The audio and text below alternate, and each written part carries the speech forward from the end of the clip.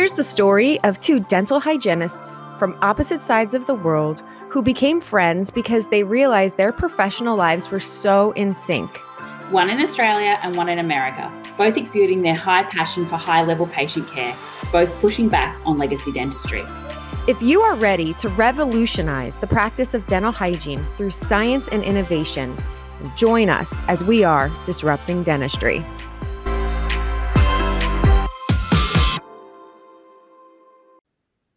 Hello and welcome to the Disrupting Dentistry podcast.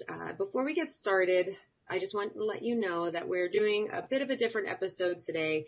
This is the first time Tabitha and I are recording since March, and this episode is very important, and we wanted to share with our audience ways that we can raise awareness on a very, very serious issue. So I just want to let you know this is a trigger warning to please be aware that today's episode will discuss violence and sexual violence against women. This episode may cause distress for some listeners as we discuss the domestic violence globally and how dental health professionals can take part in helping victims of domestic violence.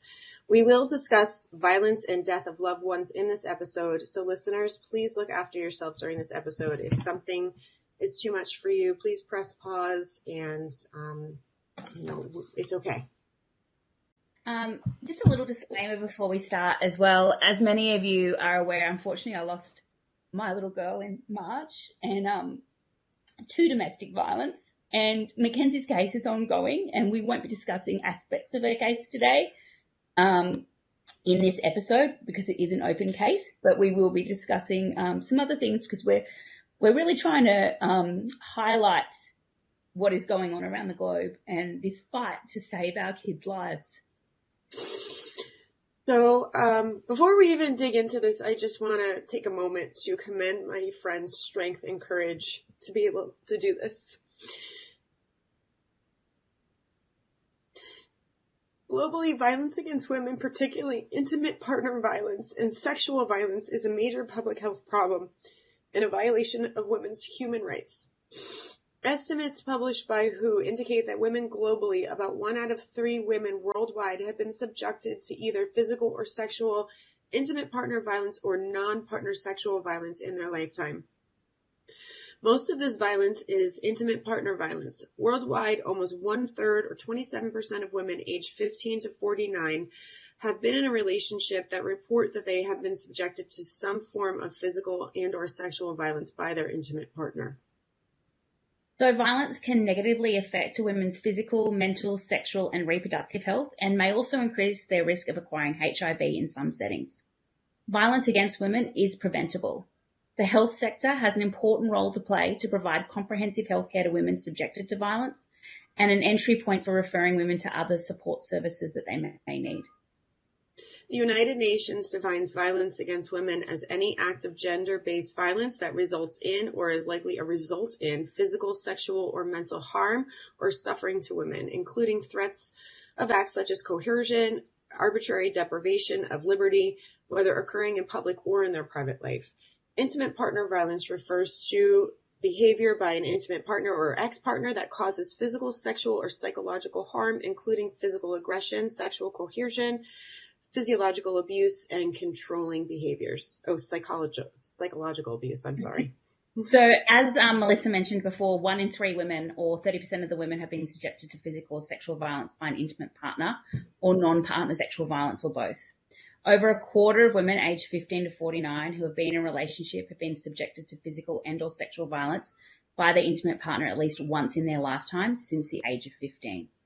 The prevalence estimates a lifetime intimate partner violence range between 20% in the Western Pacific, 22% in high-income countries and Europe, and 25% in the WHO regions in the Americas to 33%, and in Africa 31%, and Eastern Mediterranean regions 33%.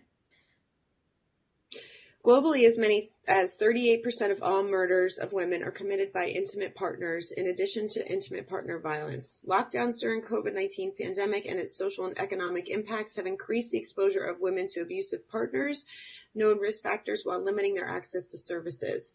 In the U.S., our statistics are that 3 women are murdered every day by an intimate partner. I didn't even realize that number was that high. When I was doing the research for this episode, I was just like 3 people every single day.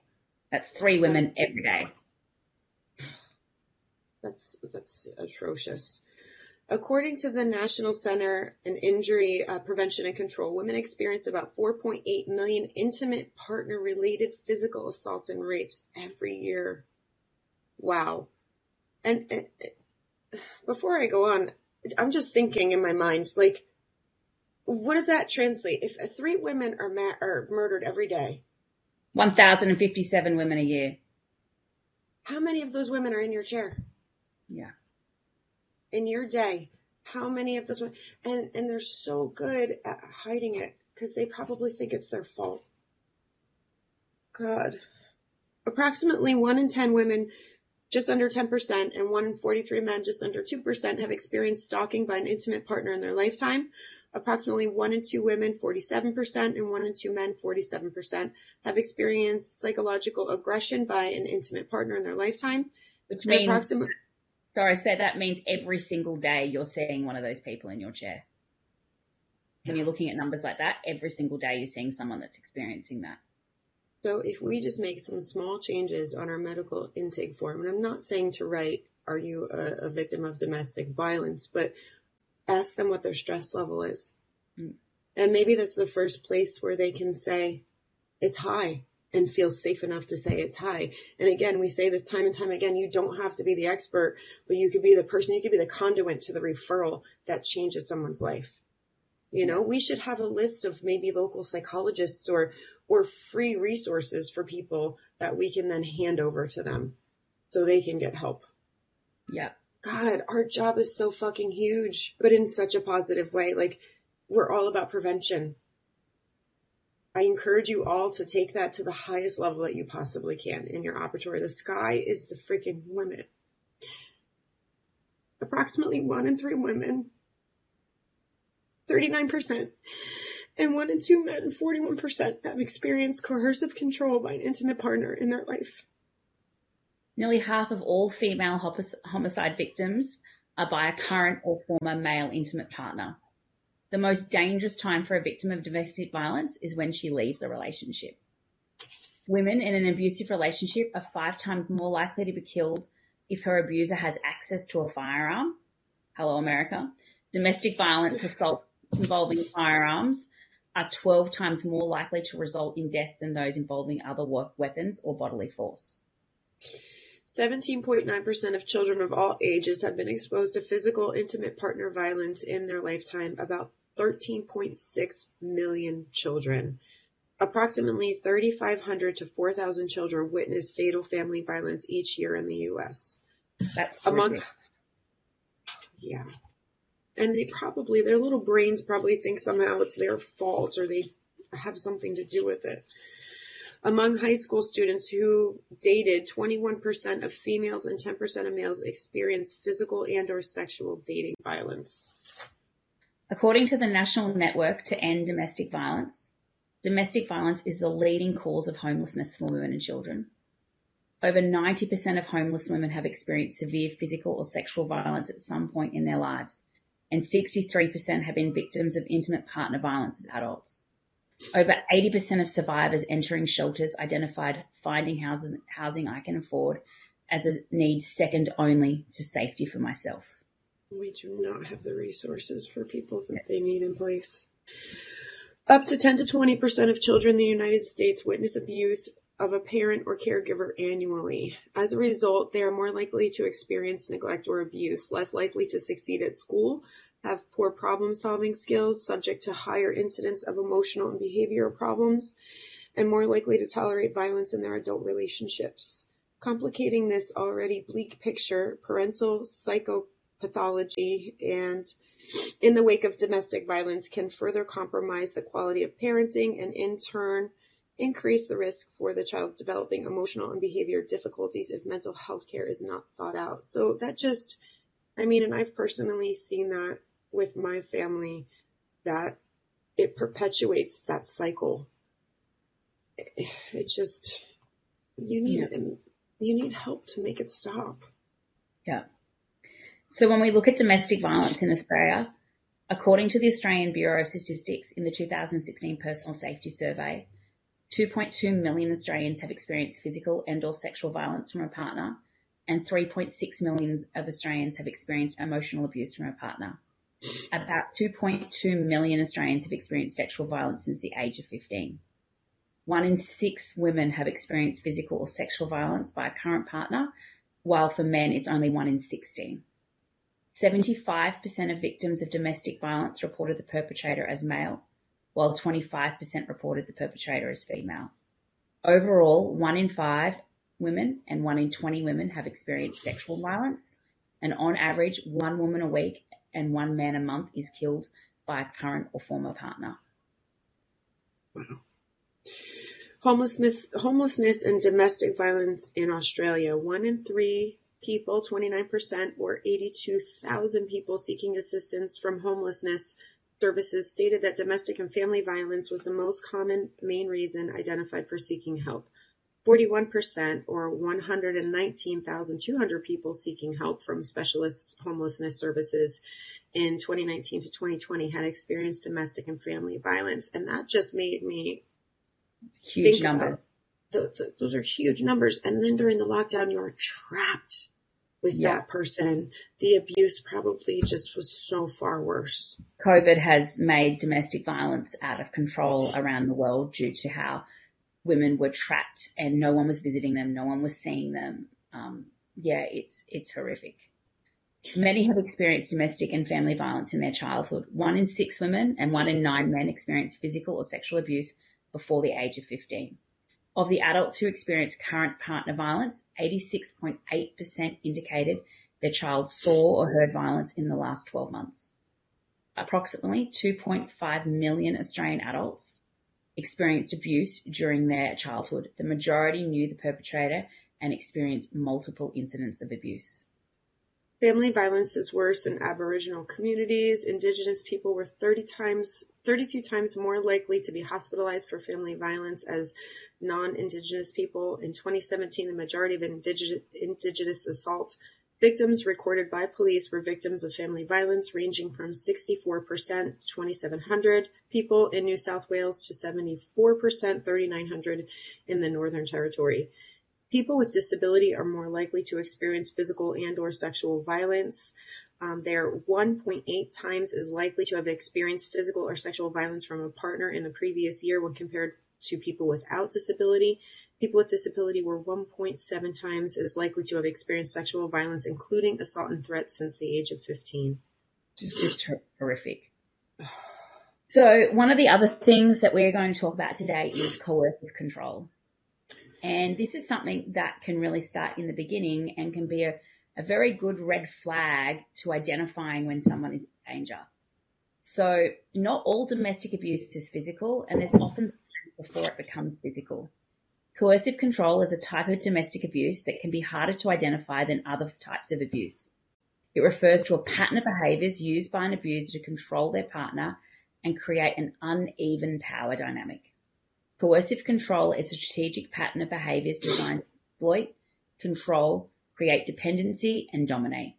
The victim's everyday existence is micromanaged, and their space for action, as well as potential as human being, is limited and controlled by the abuser. Examples of coercive control is isolating from friends and family. A controlling person or abuser may try to get their partner to reduce or cut contact with their support network. Keeping them away from family and friends can make the victim easier to control. The abuser might also try to prevent them from going to social events or being alone with their support network in case they talk about issues in the relationship while the abuser isn't around. The abuser may also prevent them from going to work or school. Monitoring activity is another way that coercive control can exist. This might involve wanting to know where the victim is or who they're with at all times, or calling and texting excessively when they're apart. It also includes reading emails, texts, and social media messages without the victim's permission. Extreme cases might involve placing cameras or recording devices in the victim's home or car, or tracking them with a GPS and spy software. This is also considered stalking and harassment. Restricting autonomy. If the abuser's main goal is to take the victim's freedom and independence away from them, they might do this by removing or restricting the victim's access to a vehicle or public transportation, hiding their devices, or changing passwords on their devices and online accounts. Controlling their body is another example. It's common for a controlling partner to not only want to control how their victim behaves, but how they look. They might dictate what the victim can and can't wear, what they eat and drink, how they groom and present themselves, and how they even exercise. Wow. Degradation. I cannot speak today. I'm sorry. The abuser will aim to damage the victim's self-esteem in order to gain control over and prevent them from leaving the relationship. Abusers might call their victims names, insult them, constantly criticize how they do things, bully and belittle them. They might also put them down in front of others, but pass it off as a joke. Over time, even small jabs will eat away at the victim's self-worth. It's like, and this is where people really need to stand up. And this is something I feel really passionate about. This happens all the time. And they're either experiencing physical abuse or they're experiencing this mental abuse. And we need men to stand up and say to their mates, hey, buddy, it's not okay to talk to her like that. Yeah. And we need women to stand up and say to our friends, it's not okay for him to speak to you like that. Yeah. And we need to call out that kind of behavior, because when we're silent in front of the victim then believes that everybody who is being silent in that room agrees with what that person is saying. Where then that silence is saying, I agree. And then that person feels like everybody's saying it once and they're less likely to get away. So that silence can be so powerful. And we have to make sure we use our voices wherever we can to make sure we're not silent and we don't perpetuate that abuse through our silence. And usually when you feel that, you have that like ping in your body, like, oh, this isn't right. It just doesn't feel good if you're witnessing something like that. And if you're the first person to say, hey, you know what, that really wasn't nice, somebody's going to chime in and get your back, because you weren't the only person that felt that. And you know what else? It might be that there's no violence there, but that person that's doing that doesn't even understand what they're doing with that behavior. So maybe you can help that person make change. Maybe you can be the positive difference to that person with them thinking, because then they can reflect and go, actually, I need to change the way I communicate and talk. So it can work in two different ways. Yeah. And that person probably had it done to them throughout their lifetime from someone maybe that they trusted, a family member, friend, whatever. And it just perpetuates this cycle of bullshit, for lack of any other term. Counseling for children of domestic abuse is so important for them to understand what healthy communication is and what isn't healthy. Financial control is another form of abuse. Coercive control can involve financial abuse, where the abuser withholds or limits access to money. They might provide the victim with an allowance and or control how much money can be spent. Limiting the victim's access to money can make it even harder for them to leave the relationship, as they may feel financially dependent on the abuser. This is especially common when children are involved. And this is a big reason why a lot of women don't leave relationships, because they have no access to money, because they're scared about how they're going to feed their children, how they're going to put a roof over their head. And that's something that is a huge, huge problem, is financial abuse. And the advice I always gave my daughter, and I give to every woman, don't let go of your independence so much that you have to be 100% relying on someone. Always have, some kind of independence there, because it's really, really important. Yeah, it's funny that you say that. That was one of the things growing up my mom always said to me too, is that, it's nice to be in a relationship, but you need to know that you could take care of yourself no matter what. Yeah. And, I'm trying to raise a young woman to do the same and take care of you first and foremost. Yeah. Another form of abuse is jealousy and possessiveness. A little jealousy in a relationship isn't uncommon, but in an abusive relationship, the abuser might consistently accuse the victim of cheating to control them. This can make the victim feel guilty about spending time away from them, or simply make them avoid going to social events because they don't want to deal with the accusations. Controlling partners often act jealous and possessive to reduce the victim's contact with their outside world. Threats and intimidation is another form. They might involve threats to the victim's own safety or that of their children, pets, property, friends, or family. The abuser will use these threats or intimidations to scare the victim into doing what the abuser wants. And something that you often hear people say is, why did she stay? Or why didn't she leave? But you don't know 100% what's happening behind those closed doors.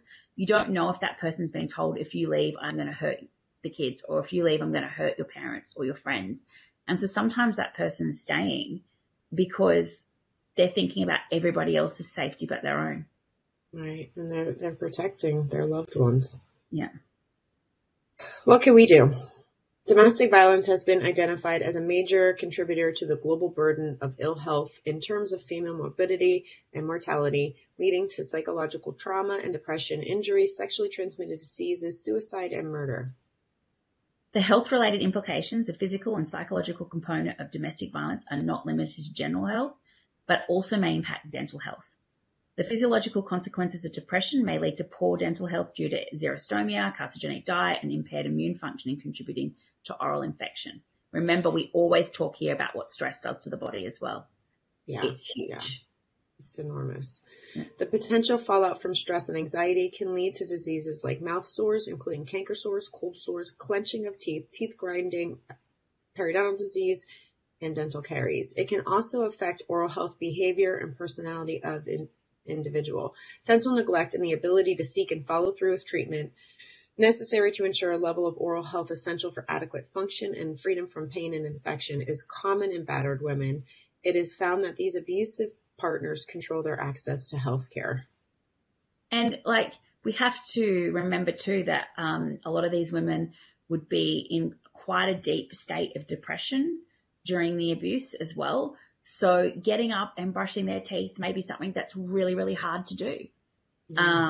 So we need to be really, and we've talked about this a lot when we have patients that are coming in, and Melissa and I have said this on many episodes, don't judge, try and be as understanding as you can. And it is our job to be that cheerleader on the side. We just don't know what's happening behind the smile of someone. And I'll give you an example of this. When we found out that my daughter had died, I was in a hotel room by myself at 2:00 in the morning with my son when I got the phone call, and I didn't go back to sleep. I stayed awake all night. And in the morning, I decided that I wouldn't tell him what had happened, that I would put him on the plane and get him home after the 3-hour drive and tell him in the safety of the house. So that morning, I took myself to the airport and I smiled at the lady when we checked in. And I bought him some Lego at the shop to try and distract him. And I smiled at the lady as I got on the plane and said, thank you for taking me to the seat. And I thanked her for my glass of water. And I kept all the tears inside because I had to make sure this 8-year-old sitting next to me felt safe and didn't suspect what was going on.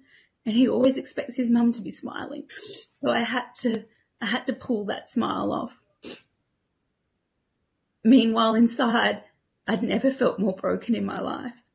And it made me realize when I was sitting on that plane and I was looking out the window while my son was playing his Nintendo, that you actually don't know what's happening in someone's life. And sometimes they can be smiling really bright and their whole world has just fallen apart. And so just try and be kind. I think that's the biggest thing, is be kind to everyone you meet, because they won't always show you how much they're hurting or how much their world is falling apart. And I'm someone that's a pretty stoic person on the outside and doesn't give much away. But you can be having the worst day of your whole entire life. And so that patient walks in even with a smile on their face. You don't know what's happening behind closed doors. You don't know what's happening in their life.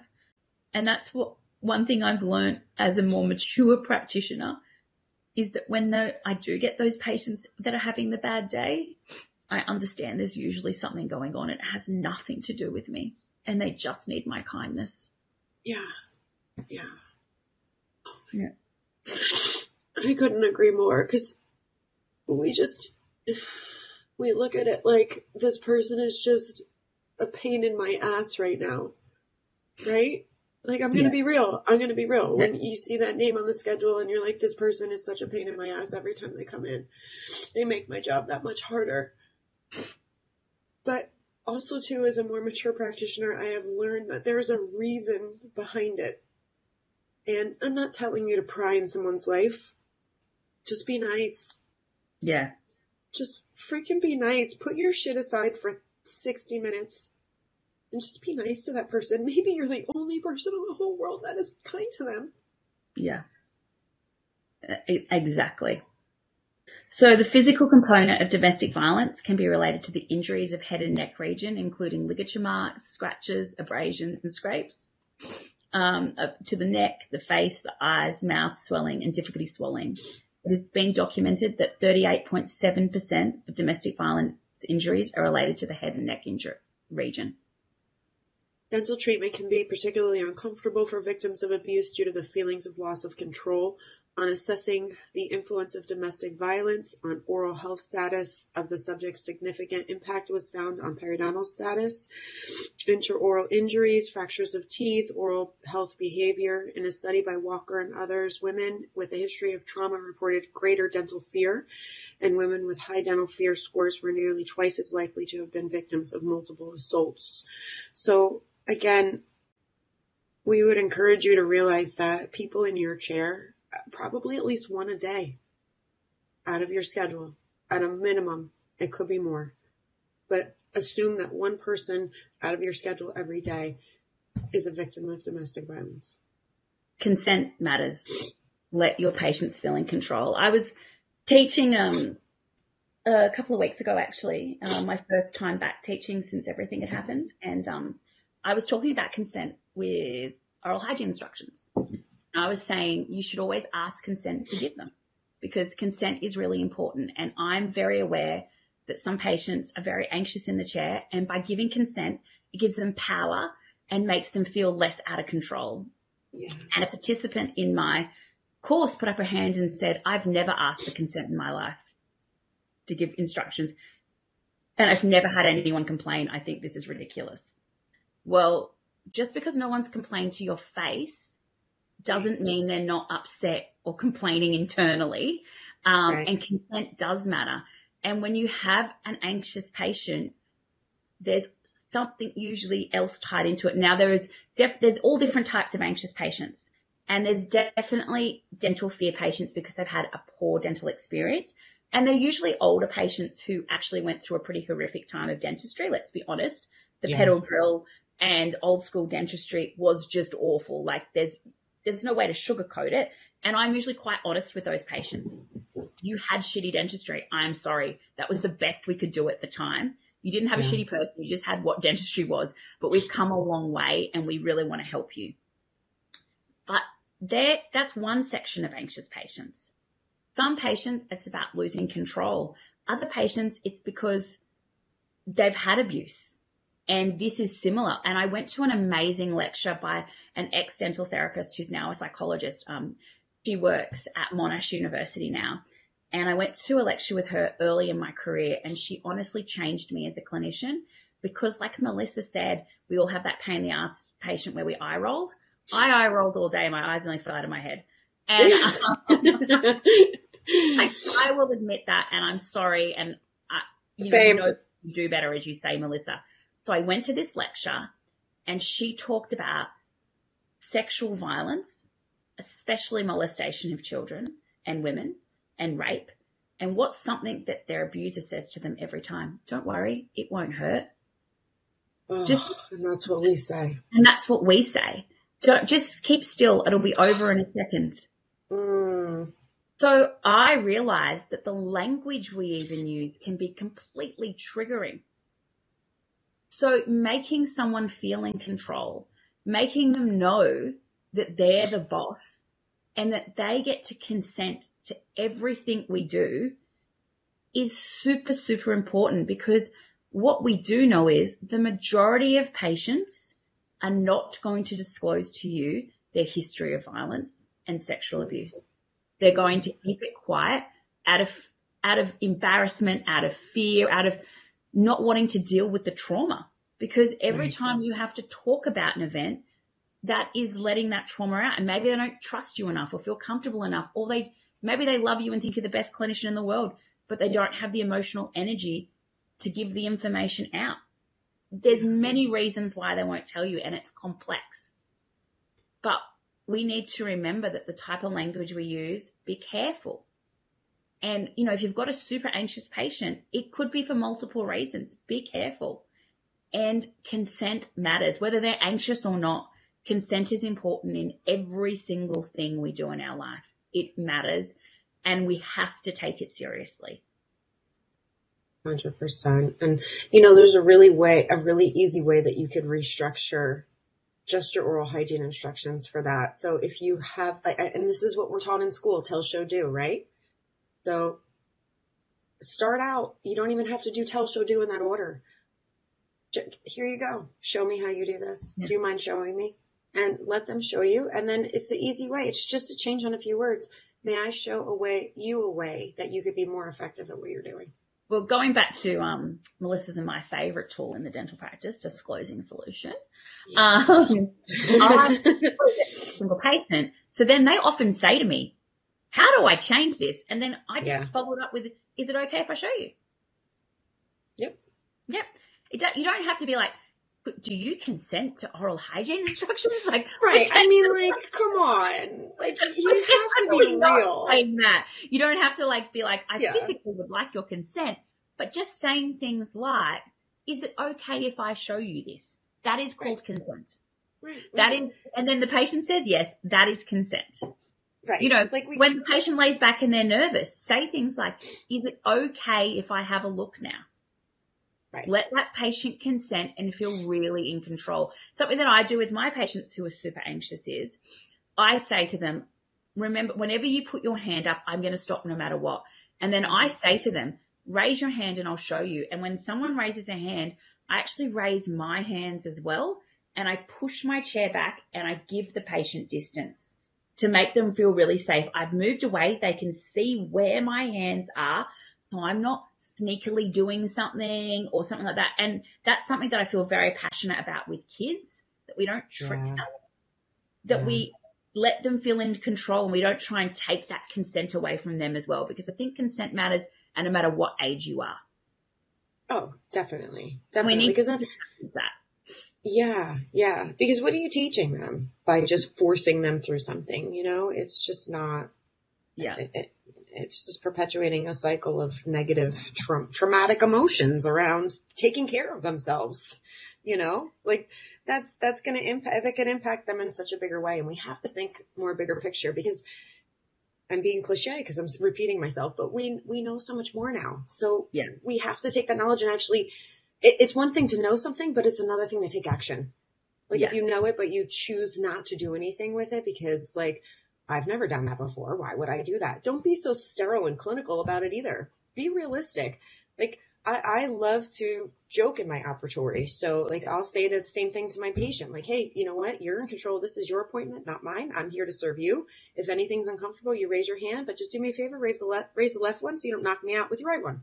Yeah. And they just start laughing, silly little things like that. It's just lightening the vibration of the room, making them feel in control, making them feel happy. And again, you don't know their story. And that could be the first time they feel comfortable or smile and laugh without pressure on them. You have no idea. You have no idea what someone's going through. So, please just be kind. As health professionals, we can play a vital role in providing victims with the necessary treatment and referral. They should be dealt sensitively even when oral health care is being provided, which can help them raising their morale. The health sector must work with all other sectors, including education, legal, judicial, and social services, to significantly improve the health of victims. As the epidemic of violence is highly underreported, dental professionals, being primary healthcare providers, have an obligation to intervene. Yes. Changes at the national, educational, public health, and private practice levels of dentistry are needed to make the identification of domestic violence and intervention a priority. The opportunity for dental professionals to help victims gain access to support and referral services and to provide adequate treatment to them so as to make a positive difference in their lives must not be overlooked. And I think what you can do for your area is have a little list of services for you. Now, this is a global podcast, so Melissa and I can't list off every single one of them, but I am going to put a couple of links into the show links. But know a couple of domestic violence services in your area that's appropriate for them. Or like in Australia, we have a phone number called 1-800-RESPECT, which anyone across the country can ring. But know some services that you can refer to. So if someone does divulge to you that they are, then you can. If it is a child, you have a mandatory reporting obligation in Australia. And I imagine you have the same everywhere else in the world.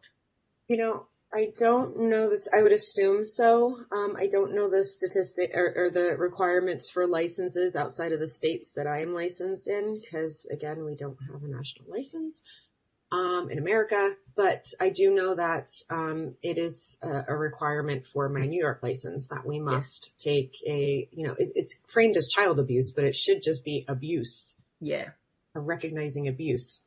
I have something else I wanted to kind of add to this discussion before we move on to the next bit as well. If you're a man and you're listening today, you have the privilege and the ability to opt out of the conversation about domestic violence because you're very rarely the victim of it. And it's with your silence, though, you say so much. So to be a true ally to women, you need to work to engage with others and join this fight for our lives, because women around the world, we are fighting for the right to live. We are fighting for the right for our kids, and we need you. So we're standing up as women and we're demanding action. We're asking you, we're begging you to help. Male silence is killing us, and we need you to stand up against gender violence and physical violence to us. Male silence is not supportive. Male silence is violence. Male silence is not neutral ground. Please don't stay silent when the lives of your mothers and your daughters and your sisters and your family and your friends depend on it.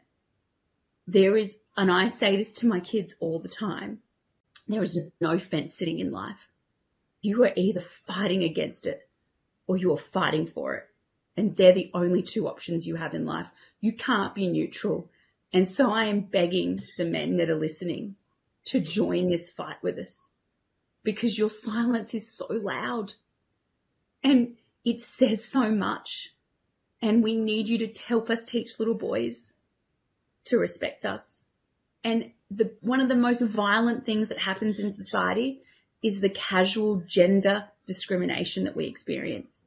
When things like, I hear people say this to my son, cut your hair, you look like a girl. Why is it an insult to look like me? Yeah. It's those little things that you think are nothing that are friggin' huge. They are so huge, because every time you insult someone with looking like me, every time you say you don't want to look like that, or you throw like a girl, or you run like a girl, or you drive like a girl, or you park like a girl, people can laugh that off. But what you're setting is a standard of a girl is below you and she is lower in society. When you hear your mates say degrading jokes and say degrading things as girls walk past, and you think, oh, that wasn't nice, but I don't want to rock the boat. They didn't hear you say you didn't like that. They heard you say nothing, so they think you agree. So your silence is agreement in that situation. We need you to stand up and fight for us so bad. We need women to call it out when they hear it as well. We all have to work together. If you hear something and it's not right, say something, because it's really important, because we're not going to make a meaningful change in domestic violence until we improve gender equality. And to improve gender equality, we need to be equal, and we're not going to get there until we're treated equally. I don't want to be better than any man. I just want to be treated the same way. Yeah. I don't believe women are better than men. and I don't believe men are better than women. I think we're equal. But unfortunately, through hundreds and thousands of years of women not being equal, we're still fighting for the right to live. And women are being murdered across the globe in alarming numbers. And I don't want another mum to feel like I did. I don't want anyone else to feel that pain. So I want every other's kid to be safe. And I really feel passionate about that. I don't want anyone else to feel this. And I'm begging you to help us. I'm really, really begging you to help us, please.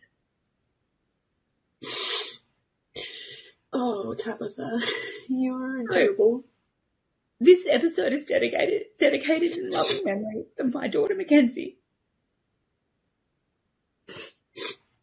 May her memory be a blessing to all who know her, and may the tragedy in which she left us help make a positive change for other women. If you know someone who is experiencing any form of domestic violence, there is help out there, so please reach out.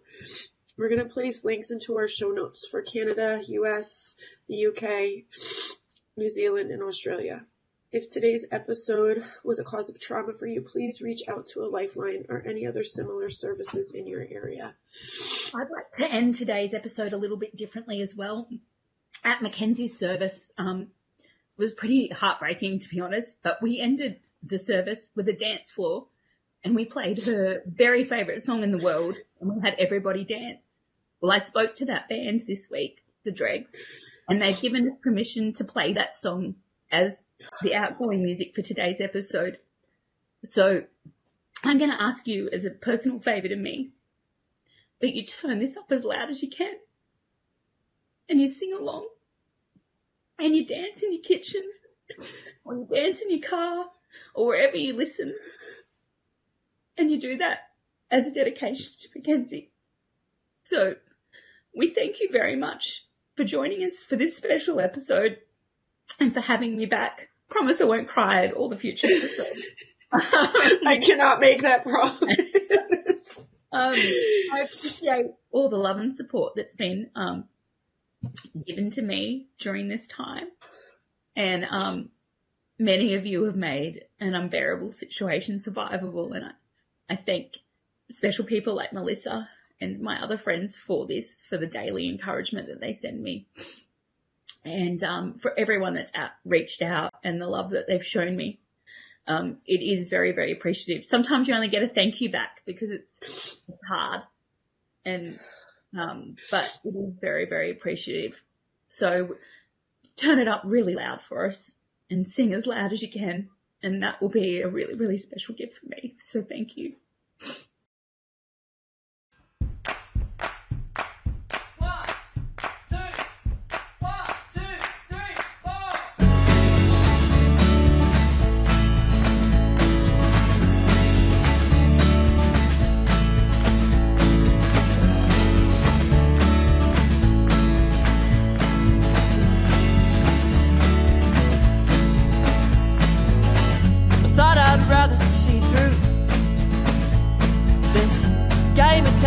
That I was playing with you, so you weren't ready and understand now.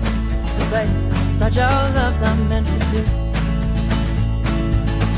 I picked you up at 3 a.m. You were drunk and I just a little lonely. My brain said yes, and like my heart, oh, rather cut my losses than to give myself to you. I got battleship and open war, I'll be going down with you. I'd rather cut my losses than to give myself to you. You left me in pieces with memories for two. I thought I'd rather see through this game of time that I was losing to you. So I wasn't ready and understand. Right, a fragile heart is now in two. I picked you up at 3 a.m. You were drunk and I just a little lonely. My brain said yes, unlike my heart.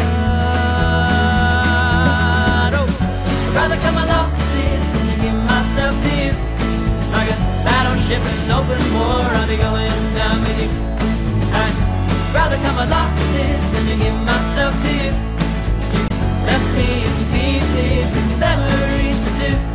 And I sold my time so we'd be together, and I sought the goal that was your love. You made me feel like this was forever. Instead I ended up not being enough. Oh, sold my time so we'd be together, and I sought the goal that was your love. You made me feel like this was forever.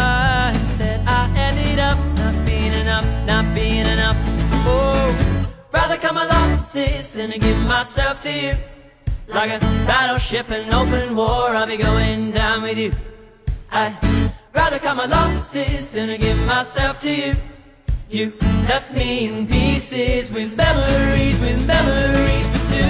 Rather cut my losses than to give myself to you. Like a battleship in open war, I'll be going down with you. I'd rather cut my losses